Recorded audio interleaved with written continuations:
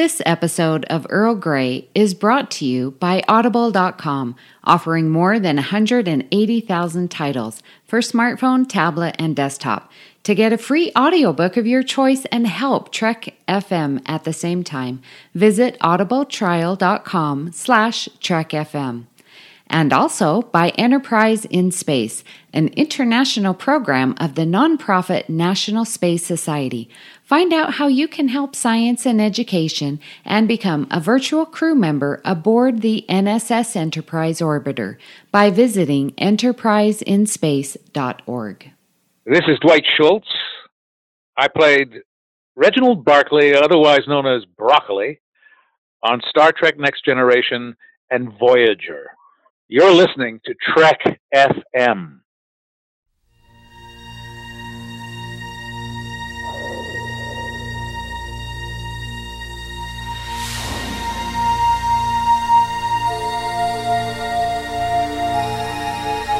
Tea Earl Grey hot.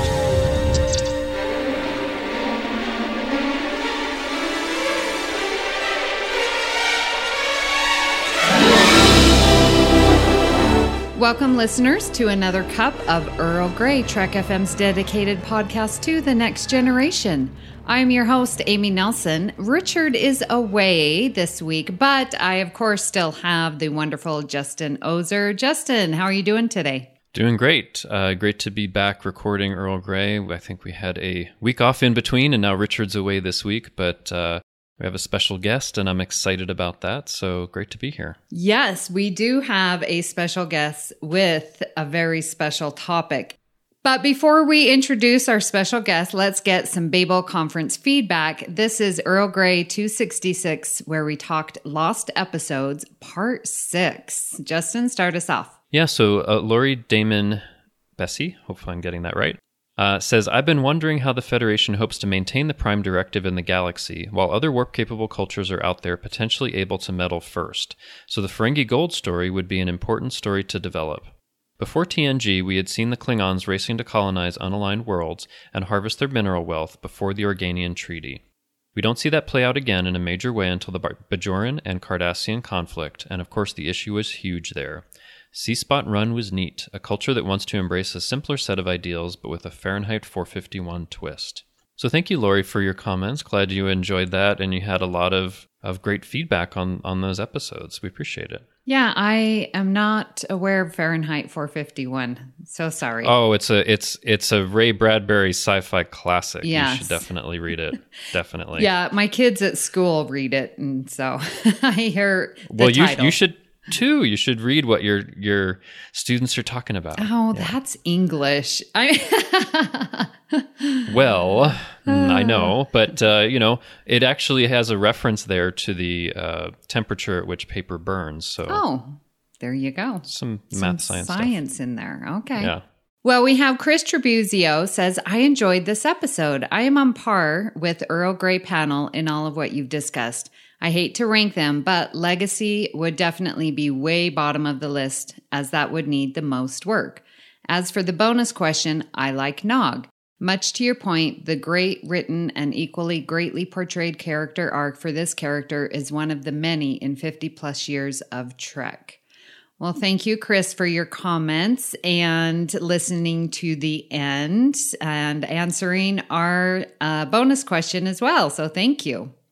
Yeah, thank you, Chris. And listeners, if you're not listening to the end, you are actually missing some bonus content here. We asked a question in that one, who's your favorite Ferengi? And we had an interesting discussion on that. So from time to time, we'd like to slip some stuff in there and we have some fun toward the end. So make sure you listen past the previously on Trek FM a little further, and then we have, some fun kind of bonus stuff for you. Yep, we do.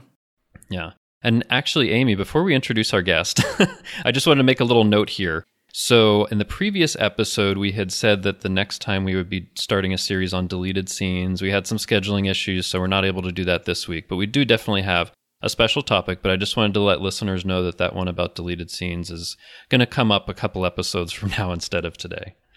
Yes, life sometimes happens and gets in the way. Yeah.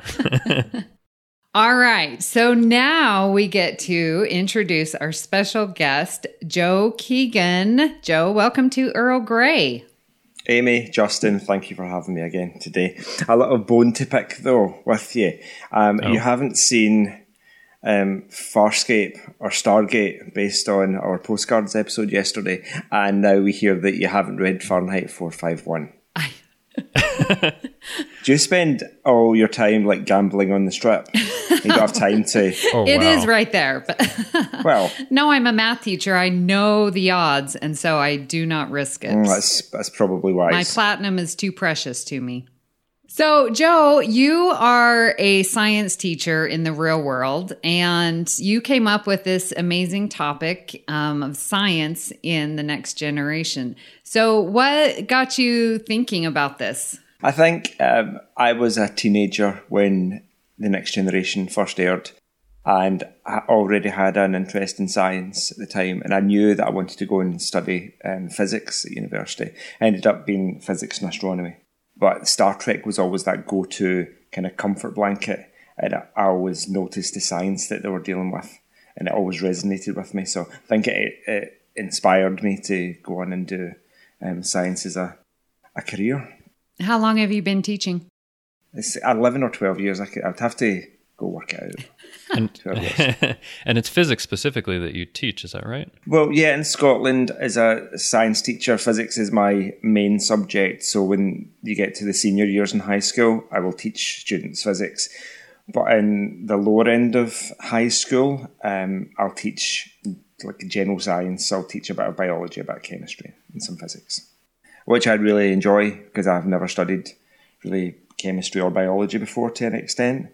So to teach it, you have to kind of really become familiar with what you're teaching and be kind of up to date in the kind of current understanding of those sciences as well. Okay. Well, we are going to discuss the science in TNG, and we're going to, lofty goal, try and get through each of the seasons. And we've highlighted, between 4 or 5 episodes for each season to talk about. All right. So in season 1, we're going to highlight 3 episodes: Encounter at Farpoint, Home Soil, and The Battle. Hopefully you remember these episodes. If not, Encounter at Farpoint is the first episode, the pilot, if you will. And we have, remember, Jean-Luc Picard leads the crew on its maiden voyage to examine a new planetary station for trade with the Federation. On the way, they encounter Q, an omnipotent extra-dimensional being who challenges humanity as a barbaric, inferior species. Picard and his new crew must hold off Q's challenge and solve the puzzle of Farpoint Station on Deneb 4, a base that is far more than it seems to be. So, talk to me, Joe. Why are we highlighting this episode? I needed to include an episode about the holodeck and our understanding of holography at the moment. And I thought, let's go Encounter at Farpoint. It's the first time that we'd seen the actual holodeck in a live action episode. I think they'd mentioned something, or we'd seen something in the animated series. Yeah, but it's not called that. It's like a recreational deck. Yeah, it's like a recreational deck, and they can just have a certain scenery. It's not as sophisticated, but okay. So holography. We've all seen holographic technology to certain extents, whether it be on banknotes. At least banknotes in the UK. I'm not sure about US. Not here in the US. Just as a security measure to make them less easy to forge. We've seen holographic toys, now where you change your orientation to the image and the image looks 3D.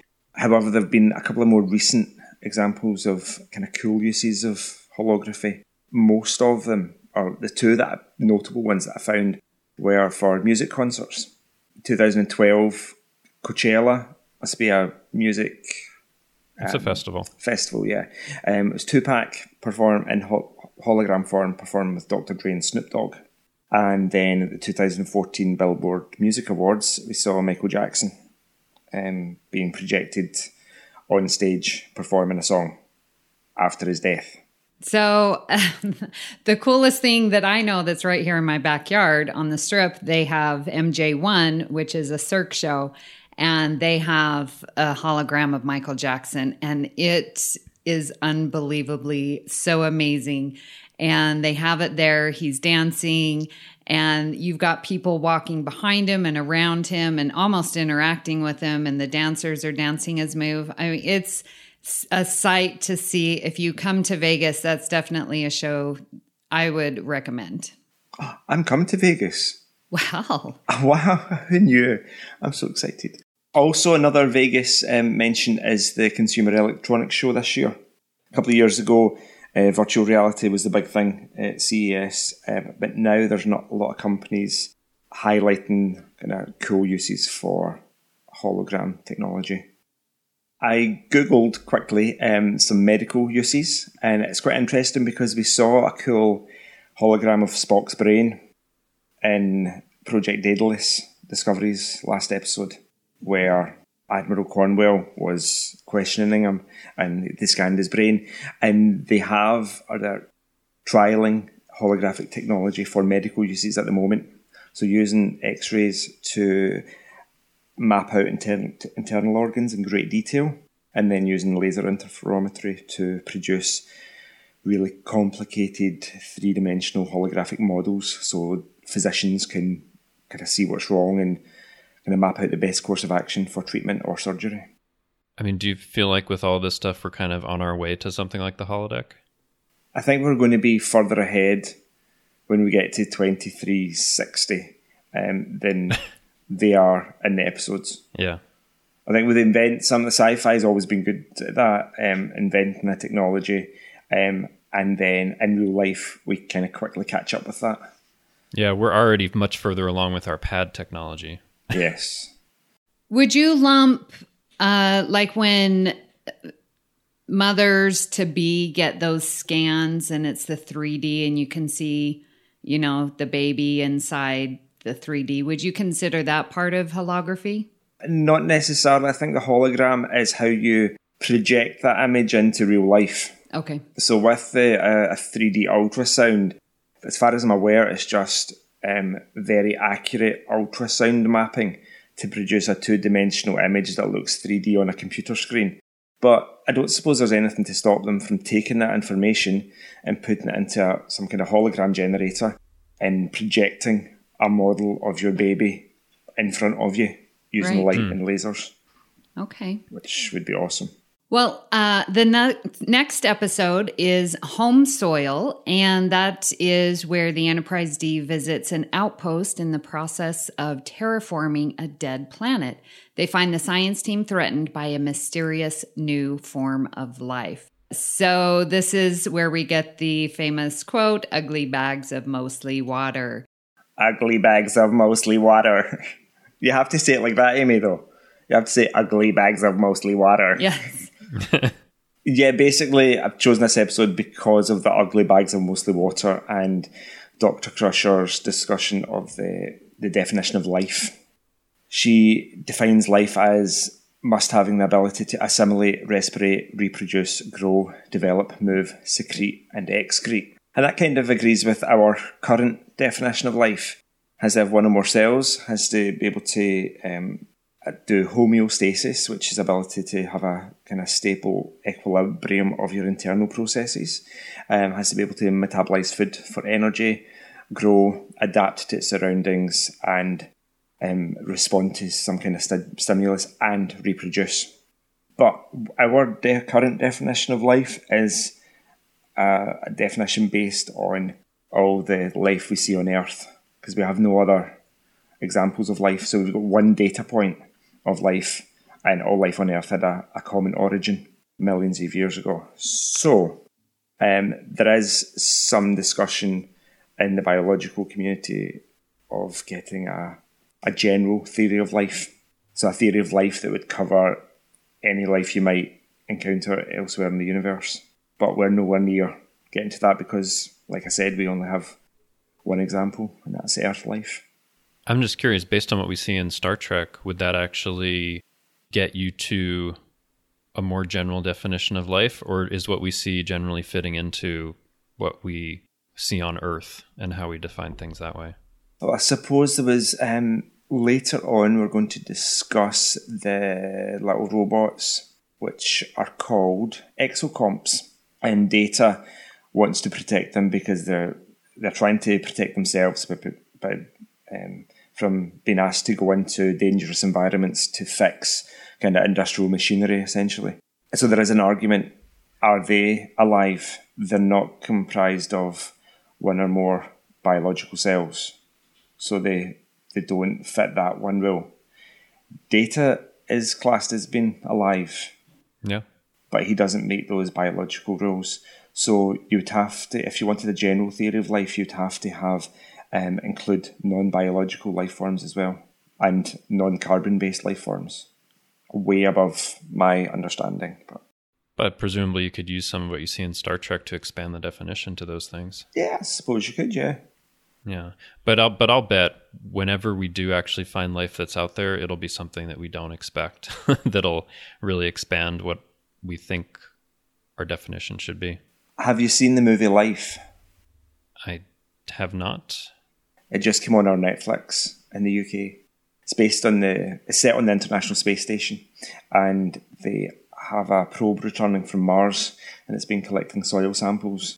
But the Martian probe identified that it contained single-celled organisms, so they capture it with one of the big ISS robotic arms and then bring it on board. But it's a sci-fi horror, and it quickly evolves into some evil xenomorphic creature that kind of kills all the crew.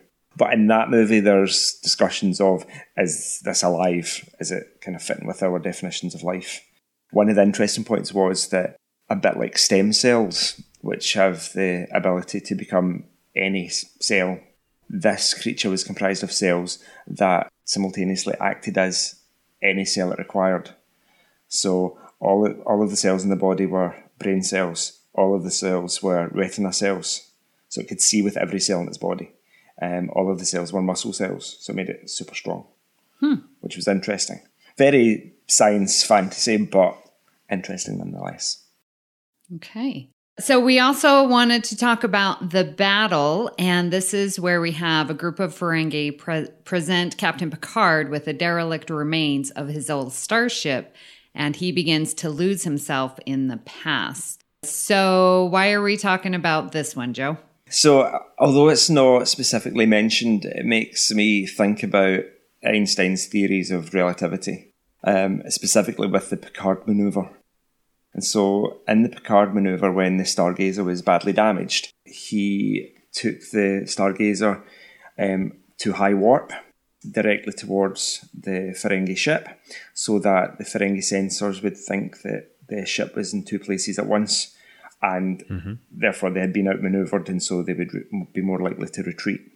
Interestingly, I've been teaching special relativity to my higher physics class recently, and it's super complex. It's one of those things you teach once every year, and you know it in great detail for when you teach it, but then for the rest of the year, you don't have to teach it, so you instantly forget the proofs on like time dilation and length contraction, because it's super difficult to understand. It's bizarre. It's bizarre stuff. Oh, yeah. So about his special relativity, as you approach the speed of light, time slows down for you. So essentially, I could travel on a spaceship at 90% the speed of light for, say, 5 years and come back, and more time has elapsed on Earth. Say, 10 years has elapsed on Earth, but only 5 years has elapsed for me. I got my class to do a calculation, and they are all aged about 16, 17, and I'm 41. And I was like, for how long would I have to travel if I were to travel at 90% the speed of light to then come back and for us all to be the same age? Yeah. How fun! Cool. What a fun problem. Yes. So it was something like I'd have to go out, travel out for 17 years in my time, and then to come back, and they would have aged like 30 years, so we'd all be aged like in our 50s. Is that 17 years at 90% the speed of light? Yes. Okay. Yeah. Or half of 17, 8.5 there and 8.5 back. Yeah, I mean, it's really interesting because it's actually like provable time travel. You can really time travel. I mean, and actually, like any speed that you're moving in relation to someone else, you are time traveling. Like the time that you experience is different, even if it's like little fractions, because I think they've done studies with, jet planes and being on the space station and all of that. Yeah. And there are fractions of a second that are different than someone that's stationary on Earth. Well, they did it. I think they did it back in the 80s or 90s on the NASA space shuttle, and they put an atomic clock on it, and they had an atomic clock down on Earth, and after a few orbits of the Earth, they brought them back down, and they had different times on them. But interestingly, all our GPS systems have to be programmed to take account of the speed that they're travelling at, and the fact that they're more outside the Earth's gravitational well than we are on the surface, because there's more relativistic time dilation that happens there. So if it wasn't for Einstein's knowledge, then our GPS systems wouldn't work. And it's actually the interplay between two things. It's the speed and the gravity that it's feeling, right? Yes. So you can't tell if you're on the surface of a planet at rest, being kind of dragged down to the centre by the Earth's gravity. You can't tell the difference between that and accelerating in a spaceship at 9.8 metres per second squared. There's no difference between those two things. Oh, right, yeah. Your weight would essentially be the same. Just a question though, Joe, because in the episode The Battle, Picard's going at warp, so it's not really the relativistic effects, but it makes you think of it, right? Yes, that's why it's not specifically mentioned, because there's another thing about relativity.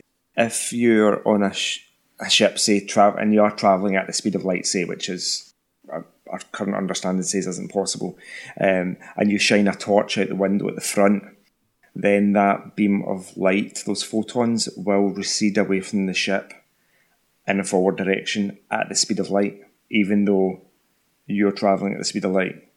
And but they're not travelling at twice the speed of light. It's really weird stuff, because we never get anywhere near a speed where you can see the effects, so it just seems bizarre to us. Yes, but power of maths is proving it. That's the power of math, people. It is. Yeah. All right, well, let's go to season 2. Now, in Unnatural Selection, we have the Enterprise investigating the deaths of the crew of the USS Lantry, who all died of old age. And a great Pulaski episode. So, Joe, why are we talking about this one? Well, I am not sure. I'll have to rewatch the episode, but I'm not sure what caused their deaths. Whether it was some weird alien disease or some other spatial anomaly that caused it. But don't you remember what? So in that one, No. they were doing. It wasn't that the one where they were doing these tests. With the genetically enhanced people. No, this is some. That what this one is? Yeah, no, they beam over this like perfect, and he's supposed to be a teenager, but he looks like a full-grown man, all muscular and stuff, and he's in stasis. And then, Yes. so it's these, they're but trying to he's enhance. in like, he's been vacuum packed. Yeah, he's vacuum packed, and they're, yeah. And so then when they release it, then those enzymes or whatever. But I think what happened is they have these people that are kind of like perfect and meant to like destroy any like virus or infection really quickly. Yes, the but something antibodies, happens, yeah. The antibodies, but something happens that it's so strong that it makes it something somehow that's really powerful that attacks like other people and makes them age and die quickly. I think that's what happens. Yeah. Okay. Right? So my thoughts were that as possible inspiration for writing this episode, there are a couple of real life conditions which basically have symptoms of premature aging. First one happens in children, both of which are genetic conditions, and they're both fatal. So Hutchinson-Gilford progeria syndrome, which was discovered or first seen by Jonathan Hutchison in 1886. It's called progeria, from the Greek pro meaning or before or early, and geria meaning old age. And basically, it's identified in children, and the average life expectancy is 13 years, and it affects 1 in 4 million births worldwide. So if you ever see a child with progeria, they're typically, they look very small and underdeveloped, but they have like the faces of like people kind of 70 years older. Really? I didn't Yeah. know that that I hadn't heard of this this disease. I didn't know that's something that actually happened. There's the adult version, which is called Werner syndrome or Werner syndrome. It's a German called Otto Werner in 1904. It's very similar to progeria, but in adults, and life expectancy is typically around about 50 years old. Wow. So yeah, it doesn't affect many people worldwide, but there are genetic conditions. And I thought, I can imagine a writer on TNG having maybe heard of it and then using it as the seed. Or the original series, because there was that episode, The Deadly Years, where they prematurely age, right? Oh, okay. I have to rewatch the TOS again. I don't know. I remember it because I think it's funny just seeing like whenever they try to put on the old age makeup, and then many years later you see what the actors actually look like, and they look better than the old age makeup. Yeah, right? that's true. Like William Shatner now looks a lot better than like the old age makeup in that episode. But anyway, Or like Patrick Stewart as Inner Light. Yeah, as Cayman. Yeah, Cayman, he looks yes. better than that. A Cayman looks horrific. Yeah, Patrick Stewart's hot. But like, yeah, it's really interesting. There are these actual syndromes, and yeah, I mean that when I think about things like that, it's like I wish that we had, a Federation type medicine that would really be able to handle these things. Because I think in that episode on natural selection, Pulaski figures something out, and we've cured it. It's cool. They use the one transporter. Episode. Oh, is it the transporter? Yeah. That's right. When in doubt, the transporter. Yep. So, but yeah, that's really interesting. I think it's one of the really cool... go ahead. Sorry. I was just going to say it's one of the really cool things that I was going to mention later about our current medical technology in terms of gene editing. I think a lot of these genetic disorders will just go the way of history and we won't see them. Like within the next 100 years, we'll have done away with lots of diseases just because we now have the ability to go in and edit things at will. All right, well, let's move to season 3. We're going to talk about Evolution, The Hunted, Tin Man, and Hollow Pursuits. Now, in Evolution, we have an obsessed scientist arriving on the Enterprise D to perform a once-in-a-lifetime experiment. Accidentally releasing nanites, however, threaten both it and the ships. So, our nanites, why are we talking about this one, Joe? Well, nanites are a part of it, but they are in orbit of a collapsing neutron star, I think, and they mention the term neutronium. So neutronium isn't a substance, it's a theoretical substance comprised entirely of neutrons, which isn't in nature supposed to exist. However, the US National Nuclear Data Center has a series of like wallet cards, and they list the first isotope as an element with the symbol N, lowercase n, for like a neutron, and the atomic number 0 and mass of 1, which is a neutron. So their first isotope. So the thing is about a single neutron would very quickly decay through beta decay, and it would become a proton, an electron, and it would emit a W boson, I think, and an anti-electron neutrino, I think. So, point is, a neutron on its own will decay down and become a proton and eject an electron. And that proton will essentially be a hydrogen nucleus.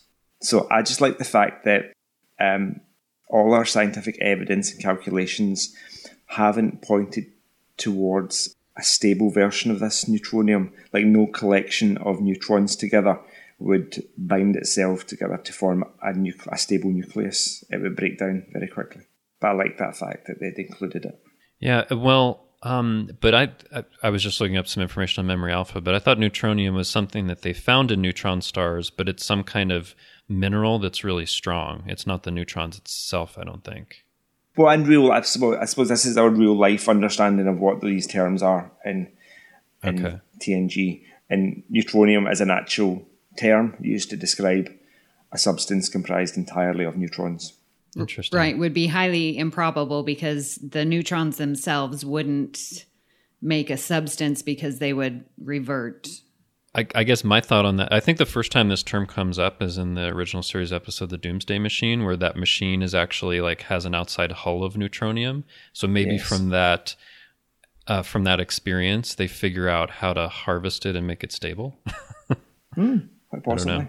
But yeah, but it's funny because they talk about all these different kinds of substances on Star Trek. Like there's neutronium and duranium and all this other stuff. And I can't tell which is actually like the hardest and most resilient. It seems like they're always saying like, yeah, it's really resilient and hard. Dilithium's my favorite because it doesn't exist. Yeah. But it's like It certainly doesn't exist in our present understanding. Yeah. The other part of this episode was the nanotech part of it. There's lots of cool uses for nanotech, like carbon nanotubes. So basically, if you take a piece of take a pencil, and a piece of paper, and you shade in an area on the piece of paper, and you take a piece of sellotape and you place it on top of the pencil shading, and then you lift the tape off, you're going to have a very, very fine layer of carbon atoms because your pencil leads are made of graphite, which is comprised of entirely of carbon atoms. So that you've basically made a single sheet of graphene. And what they can do with that, they don't use sellotape and paper and pencils, but what they can do is they take those sheets of carbon atoms and they roll them up into long hollow cylinders called carbon nanotubes, which have a myriad of uses kind of in the near future. We'll see, like molecular syringes. So because they're hollow, you can pick up individual atoms with them and manipulate things at the atomic level. They have a higher thermal transmission coefficient, so they transfer heat. So they're thinking about using them as to cool computers down, much better than the liquid cool technology that we have, or using copper as a thermal conductor. Other things, like closer to Borg-style nanites, will get little robots that you'll be able to inject, and they'll either be there to kind of seek out and destroy viruses or cancer cells or regulate internal functions. I think we're very early days of nanotechnology, but I think we're going to do some amazing things with it. And it's not all going to go horribly wrong. They're not going to take over our brains and make us into zombies. Not yet. Yes, let's hope not. Yeah. Wow, I feel like I'm like in your science class learning all this stuff, Joe. That's good. Good. Every day should be a school day. Well, The Hunted is where we have the Enterprise D is reviewing a seemingly idyllic planet's application for Federation membership. An escaped prisoner leads her crew to discover an ugly secret, the government's shameful treatment of its war veterans. So this one, was a powerful episode, I thought, but why are we discussing it here? The soldier, guys, super soldier. We see him at times being invisible to shipboard sensors, and he escapes from a transporter beam at one point, doesn't he? Yeah, he's able to get outside of like a force field they're trying to contain him in, right? Yeah, he's that built-in ability, and that kind of led me to think about cybernetic implants that people get. Maybe not cybernetic implants, but technological implants that people are increasingly getting. So we've had things like pacemakers for years to regulate people's heartbeats. We've got a whole slew of different wearable devices like Fitbits to monitor your heart rate. Apple's new Apple Watch can perform ECGs on you if you've got a heart condition and upload them to your cardiologist to monitor your heart if you have problems with your heart. They've invented tattoo ink that responds to blood sugar levels, and it changes colour based on your blood sugar being too high or too low. So if you've got a tattoo and you're diabetic, you can just go, oh, I need to eat a bar of chocolate, or I need to take an insulin dose or whatever. We talked about in Postcards yesterday about the mention of Cyberdyne, the Terminator company that invents Skynet. Cyberdyne is an actual Japanese company, and they've made an exoskeleton called HAL-5. So basically, it's a kind of a wearable device, and it allows you to move around with greater power and speed, which is very cool. So I was just thinking about all these different kind of technological things that we're putting on or in our bodies today that kind of, in a way, take us closer to being that super soldier. So I was thinking of one device that my older friend is thinking about getting is this device for her knee. She's had knee replacement, but it hasn't been successful. So they're going to insert this device that will send out electrical shocks to numb the pain and, take care of the nerves or something like that. And I was like, oh my gosh. And it's like Wi-Fi or something. I don't know. I need to learn more about it before she gets it done. But, it's like when it senses that there's pain, it's sending out this little small electromagnetic shock to control the pain. That's very cool. Yeah. I mean, I think there are all of these things that we're on the cusp of to kind of add to what our body does or implant in them, which I think may lead to some interesting questions about like what it means to be human and how it might change your experience if you add all these things. So that's more of a philosophical than a scientific question, but it makes me think about those things. Yeah, there's a lot of talk about how our kind of addiction to technology and how that changes our human experience and our connection with other humans. Obviously, just now the three of us are talking and we're widely separated. I think this is a positive use of technology, but you see kids in school, you walk into school in the morning and they're all sitting around just staring at their phones. Yeah. Imagine when you don't actually have to have an external device, you can have something within you to be able to access that stuff. That's, I think, when things would really change. Yeah. Sorry, my echo just come on. Alexa was just chirping away in the background. At some point you'll hear Alexa randomly trying to get in on the conversation. Yeah, clearly. It's listening to us talking about our interaction with technology. Oh, dear. What do you mean? I have only positive uses. So when she grows arms and legs and walks over and starts to strangle me, there's an echo in my neck. Ah. Well, that's not going to happen today, at least. No. Like that space probe in Discovery could spontaneously evolve. So let's move on to Tin Man, and this is one of Richard's favorites. And we have the Enterprise races against Romulans to make first contact with a powerful entity codenamed Tin Man. All right, so why are we talking about this one? Life in space. Life that hasn't maybe evolved on a planet that we have no evidence of anywhere, but there's been lots of examples in Star Trek. So we've got Encounter at Farpoint with those giant space jellyfish.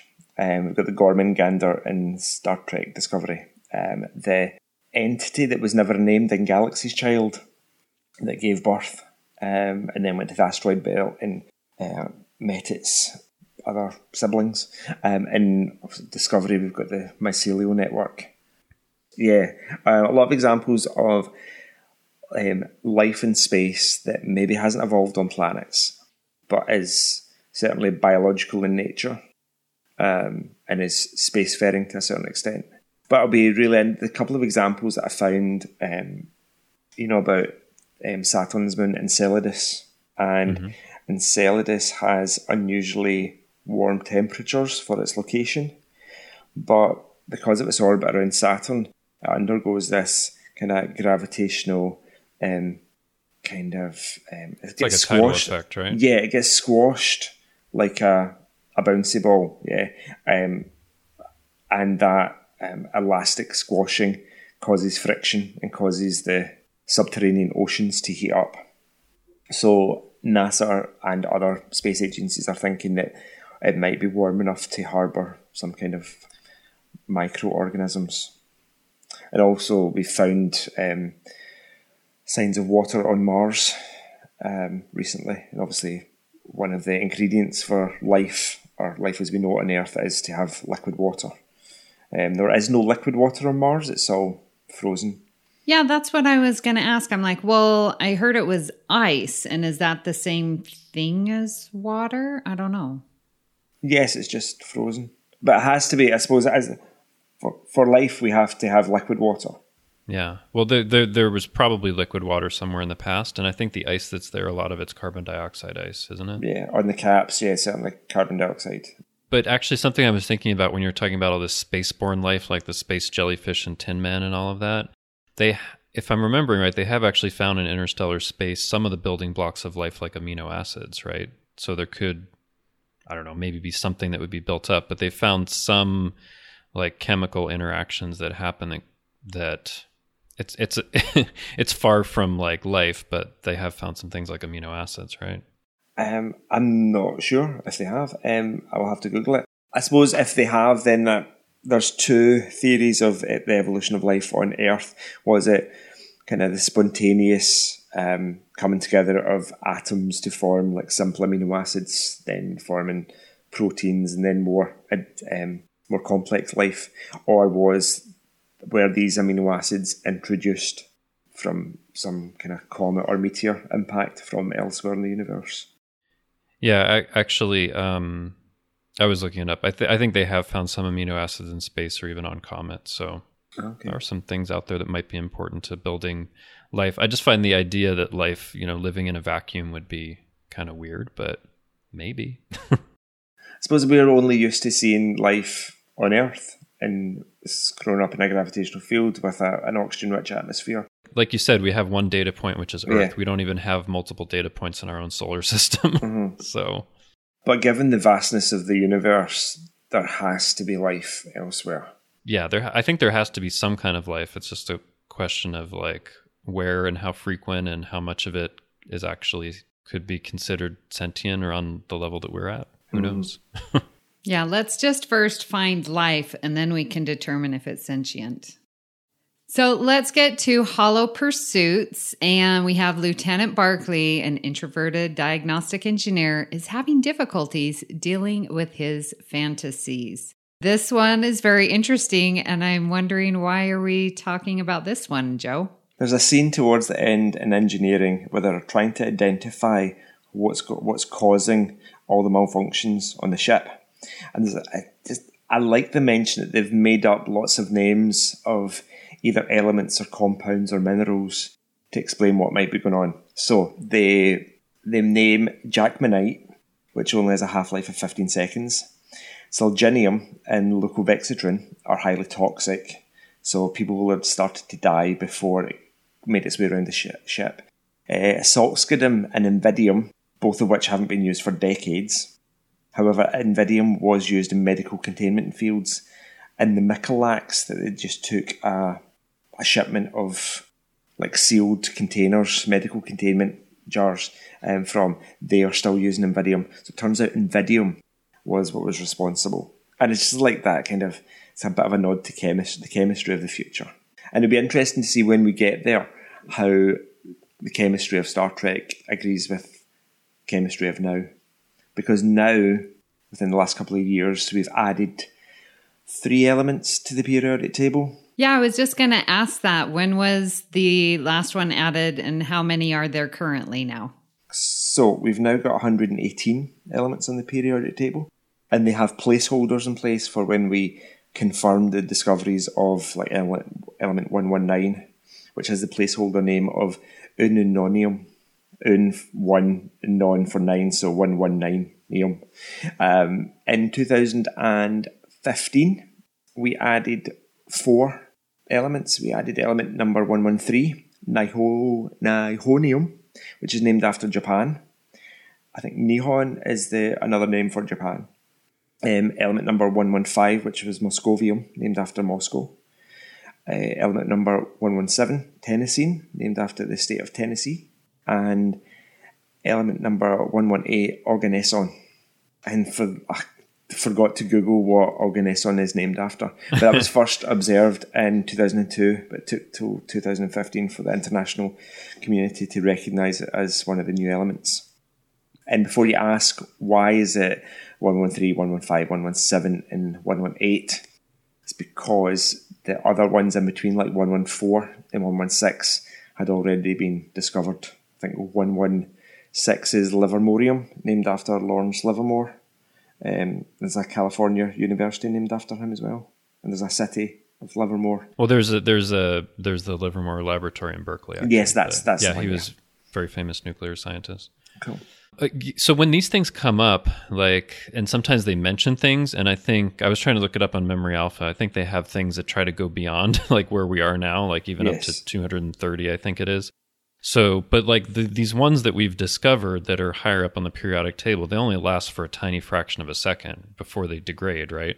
Yeah, these transuranic elements are super unstable. That's why we don't see them in nature, so we have to synthesize them in labs, and they've got incredibly short half-lives. Being so heavy, containing so many protons and neutrons in your nucleus, makes you really unstable. So naturally you'll break down, you'll be highly radioactive, and you'll emit alpha particles and beta particles and gamma rays just to lose some of that extra mass and extra energy to become something more stable. Mm-hmm. But somehow in Star Trek, it seems like they're working with these things that are even heavier that are stable somehow. Who knows how they do that? There is a theory that we'll get to a point, we'll get to a number where suddenly things become more stable for whatever reason. But I don't know about the science. That hasn't happened yet. No, not yet. So, super stable transuranic elements, I think they're called. Interesting. We've not found any evidence for them. Wow. That's very interesting. I was trying to think like if I could remember how many elements there were when I went to high school, because there's a lot more now. I think it was 109 when I was at high school, 105, 109. Yeah. It was in the hundreds. I was thinking 109. Yeah. I think it was fairly similar for me. Maybe it was 110 or something, but it was about that, and they've continued making more. I remember my evil science teacher in middle school made us draw the atoms for the first 20 elements. Oh, really? And draw like how many electrons are in each shell? So we had to draw the rings and up to 20. I was like, oh my gosh. I still vividly remember that. Wow. But could you replicate it just now? Could you draw? I probably could. I think I could remember how many electrons are in the first at least 3 rings. Okay. Yeah. Interesting. Yeah. That was beaten into my head as well. I think I kind of remember that. Yeah. All right. Well, okay. Did I mention that there's going to be a test at the end? Yes. The science. There will be test questions. No, you didn't. No. Surprise. Listeners, better watch out. We have 2 teachers on mic today, so there's definitely going to be a test. Are you guys just going to test me because I'm the only one who isn't a teacher? I think out of the 3 of us, you're the most likely to get the test questions right, maybe. I don't know. It really, I know I've talked about certain things that I've read about, but it's just my knowledge is specific to certain things. You could probably ask me tons of questions that I would get wrong. Okay. Well, listeners, we've covered 3 seasons of the science in Next Generation, and you can tell there is a lot to talk about, especially relating to what we've seen here. We are going to pick this up and continue the other seasons. We will definitely have Joe back. Let's go through sort of the final thoughts. Justin, let's start with you. What did you find interesting about these first 3 seasons? Yeah, I mean, I think it was really interesting just to take a look at it this way, to see all the different kinds of science. I mean, we're talking about how life is defined in holography and the theory of relativity and different diseases and, different things that you can add to someone that might make them a super soldier in the periodic table. So we're getting into a lot of different kinds of science, biology and physics and chemistry and all kinds of stuff. So I think it's super interesting just in the first 3 seasons that there's all of this stuff that we can touch on and talk about what's happened since then and how all the things that are really interesting. And I've always found, I'm not a scientist myself, but I've always found science to be really interesting because there's all kinds of things you wouldn't expect that actually happen in science and things that are kind of weird and strange. We probably haven't even gotten into some of the strangest stuff yet, but I think it's just really interesting to look at it from this perspective, and I really enjoyed it. Hope our listeners did, and we can continue the conversation with even more seasons. So, Joe, I get asked all the time, and so I'm going to ask you, do you use Star Trek when you teach in your classroom? Occasionally. I don't think I do it as much as you, but there'll be some points which have maybe relevant scenes in Star Trek that help kind of prove the point.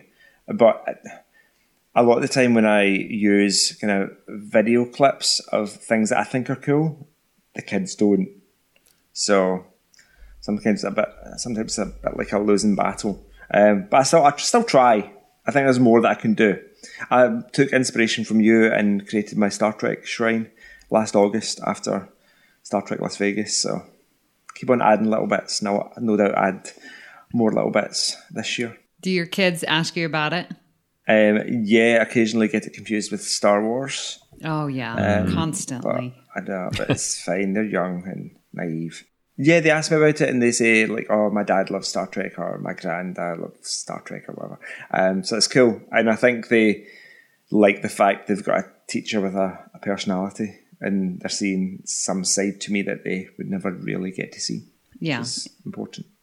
Yeah, I just have to add, I mean, I did not even think about all the science that is there. I definitely feel much smarter after this hour of conversation and really look forward to discussing more of the science. I think you're right, Justin. There's so much different types of sciences, the biology, the life, the physics, Einstein's theory of relativity, like that blows my mind. And then the real life connections of those syndromes, the Werner syndrome and progeria. Did I say that right? Progeria.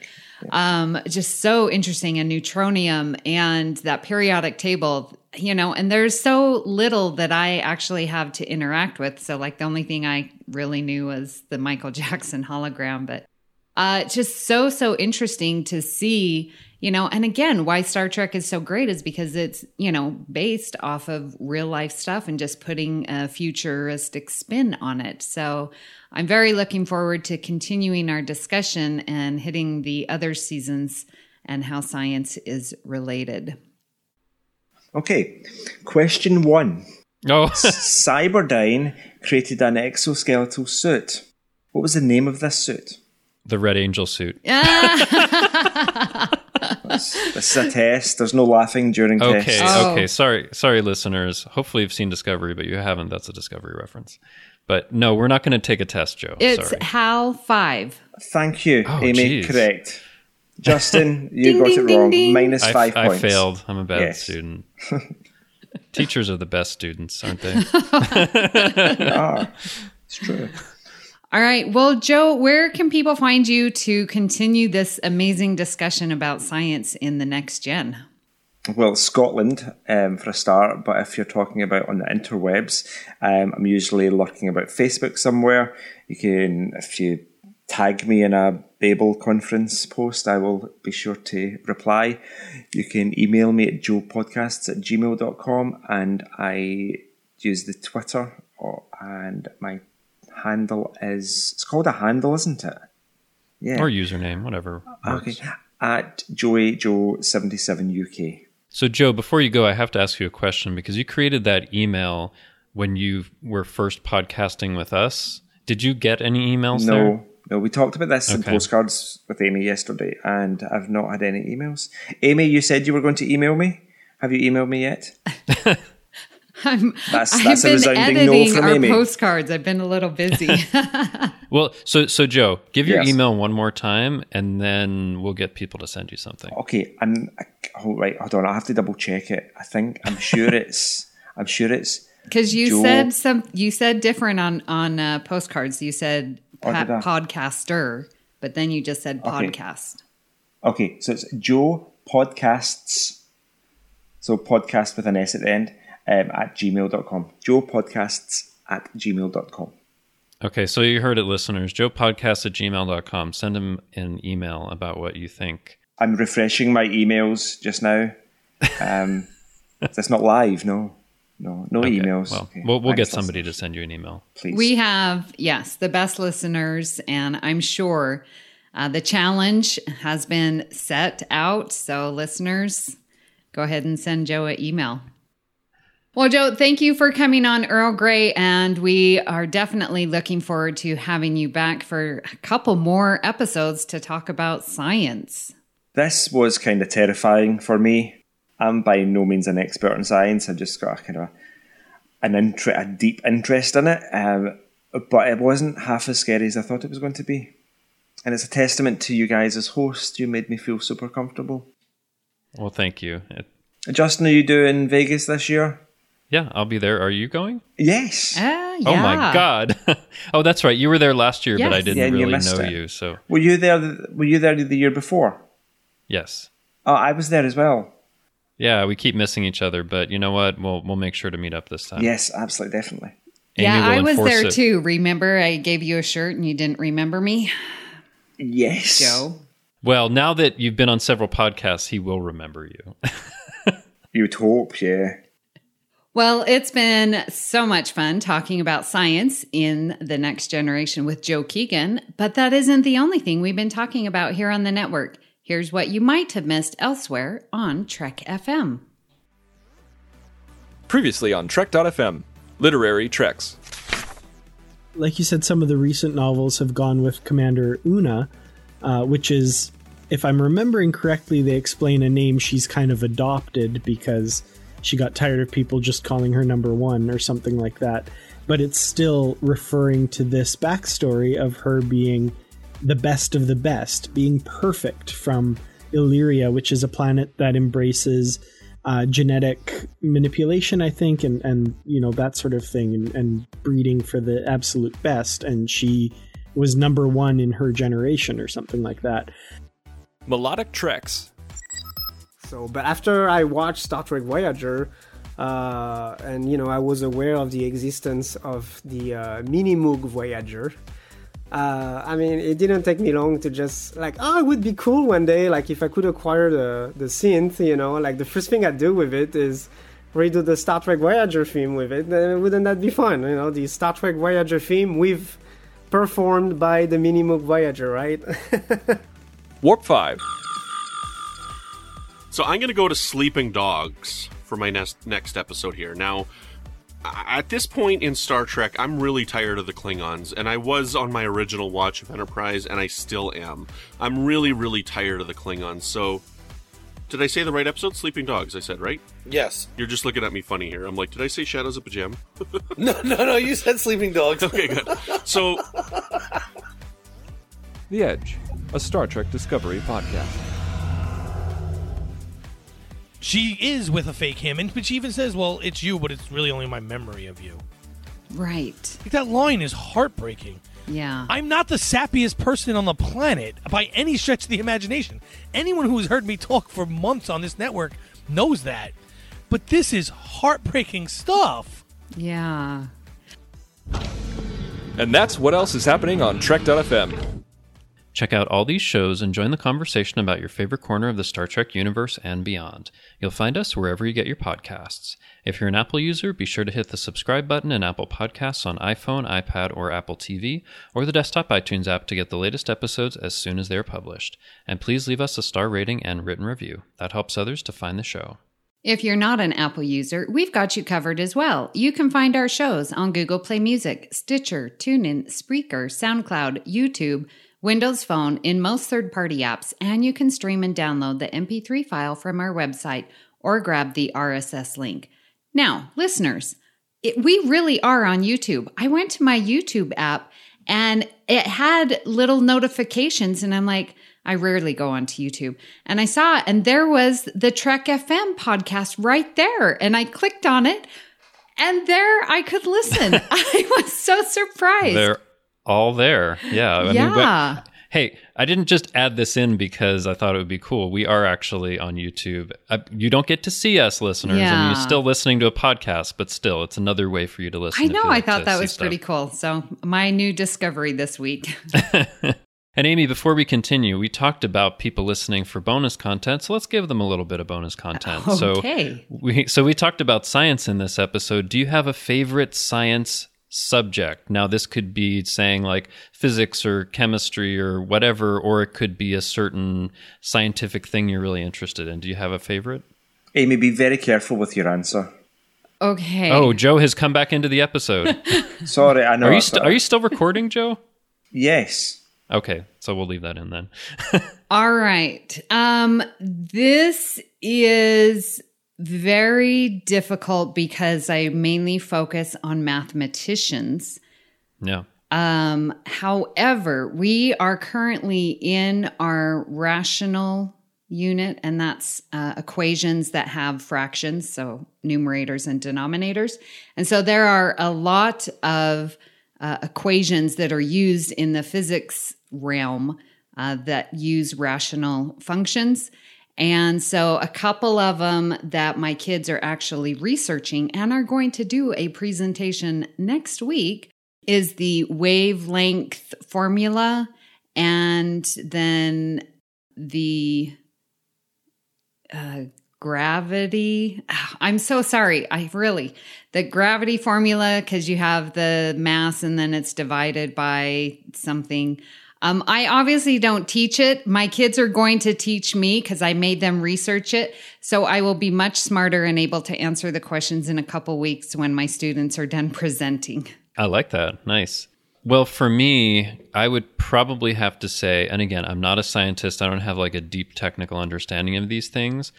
But since I first started reading about it in high school, I love quantum physics because it's so incredibly bizarre, because it's the physics of the things at a really small level, at the level of, atoms and subatomic particles and things like that. And there's some bizarre things that happen down there, like not being able to tell both the speed and position of a particle at any one time, and things getting entangled together so that they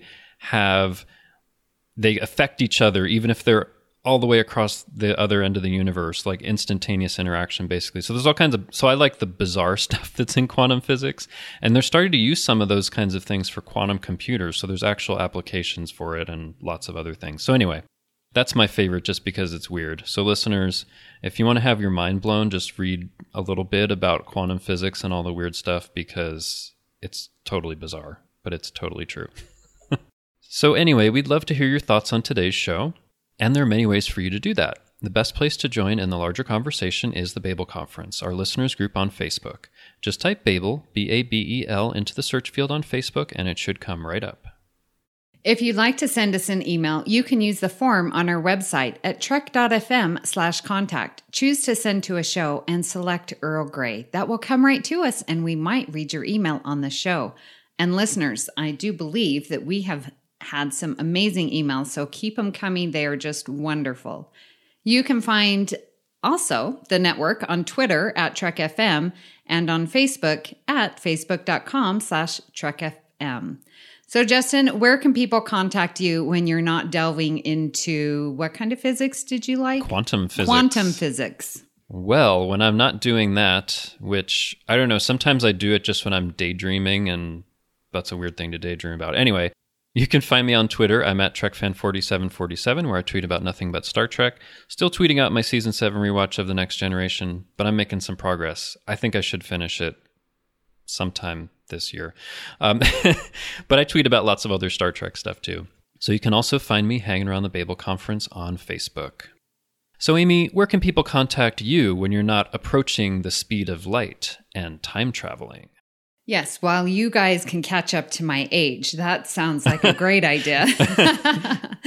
Well, you can find me here on the network, where I am doing Postcards from the Edge, which talks about the fan response of Star Trek Discovery. I'm also on the Edge main show with Patrick Devlin, also talking Star Trek Discovery. I am on the Fandom Podcast Network on Discoville, where we talk about the Orville and Discovery. You can find me on Twitter at Miss Amy Nelson, and I am also on the Babel Conference. If you'd like to help us keep all our shows coming to you each week, you can become a patron of the network on Patreon. Visit patreon.com/TrekFM. That's patreon.com/TrekFM to get all the details. Perks include early access to episodes, exclusive content, producer credits, and more, available through our special patrons website, the Patron Zone. It requires a great deal of money to produce, host, and distribute these shows each month. We really appreciate any support you can give us and hope you'll join the team. Again, you'll find all the details at patreon.com/TrekFM. And we'd like to take this opportunity to recognize our current associate producers, Norman Lau, Justin Ozer, Michael Huter, Thomas Appel, and our newest associate producer. Thank you, listeners, for accepting this challenge, and that is Chris Tribuzio. Thank you for supporting Trek FM, and especially Earl Grey. Thank you, Chris. Thank you for taking our challenge and becoming an associate producer. We hope other listeners will do the same. So join us next time for another cup of Earl Grey. Ugly bags of mostly water. Great joy and gratitude.